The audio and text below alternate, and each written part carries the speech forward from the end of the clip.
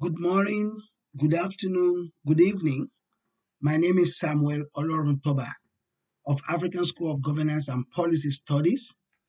I started a series of podcasts last week on rethinking developmental governance in Africa. This series was conceived as a way of intervening in ensuring a new paradigm of thinking, of thought, and of policy in development in Africa. The second episode in this podcast is entitled A New Africa Can Be Born, the Role of Right Knowledge.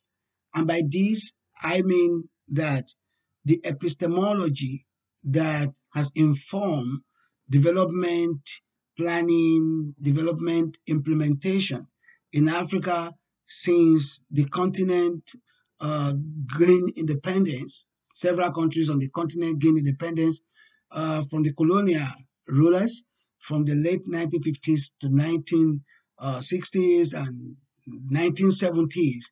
The development processes that have been followed have, in many instances, lacked any ingredient of indigenous knowledge system.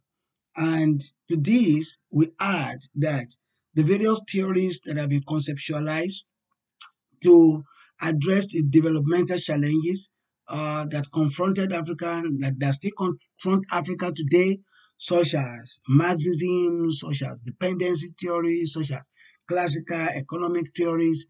They have not been able to address the challenges that we're having because they are located elsewhere. They are, they are brought to Africa from other parts of the world without taking cognizance of the peculiarity of the environment in which these theories were transposed. The state itself, the state in Africa itself, has been described as an enemy state. Claude Ake, in his book, The Political Economy of Development in Africa, see this post-independent state in Africa as a continuation of the colonial state, which in effect was established to extract resources, to exploit the colonies for the in the interest of the colonizers. And what we see is the continuation of the logic of that exploitation by many post-colonial leaders in Africa. And these continue to manifest today in the way in which the state officials use instruments of state to dominate, to exploit, and to suppress the voices of dissent. For a new Africa to be born, we need a new epistemology of development. We need epistemology that is decolonized, that is not based on Eurocentric views, that is not based on Asiatic views, but that are located in Africa itself.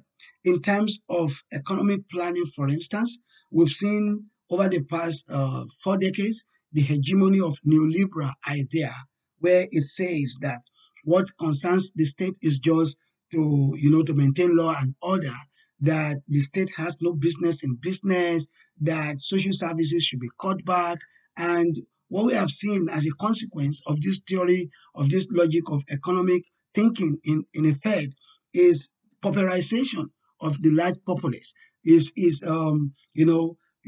vulnerability of many a large segment of the population. So we need a new thinking in economic planning, a new thinking that we incorporate the form of economic practice that allow many people to participate in economic activities.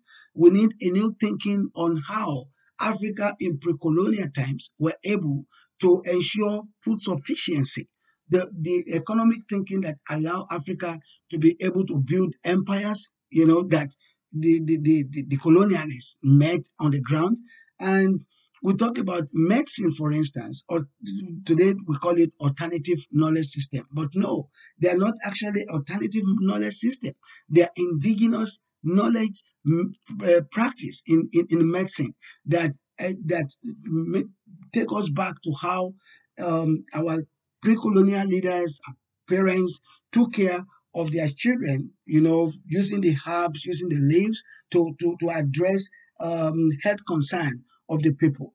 Talking about governance system, for instance, even though the pre-colonial African system wasn't perfect, we saw a kind of checks and balances in the way in which the various actors in the political arena held state officials into account. So we need to go back to how it was done in pre-colonial time. So rethinking developmental governance, we have to incorporate indigenous knowledge system, not only in the economic sector, but in agriculture, in terms of preservation of food.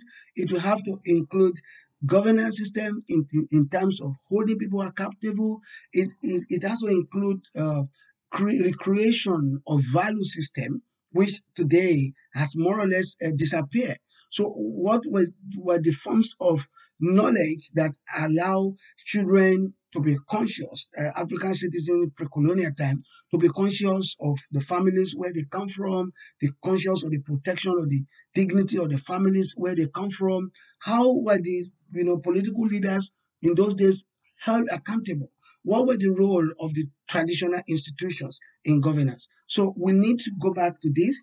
Um, uh, Olufemi Taiwo, in his TED Talk in 2018, says that Africa is not having any problem of development other than the crisis of knowledge. That the crisis of development today in Africa is the crisis of knowledge. Development itself needs to be rethought in ways that ensure that when we talk about economic development, we're not talking about just gross domestic product. We're not talking about catching up with the West. We're talking about ensuring equal participation for citizens. We're talking about ensuring that the gains in economic activities is evenly distributed. So I want to thank you for listening, and I want to reinforce the fact that this series is continuing. I will be looking at various aspects of rethinking developmental governance in Africa. Thank you.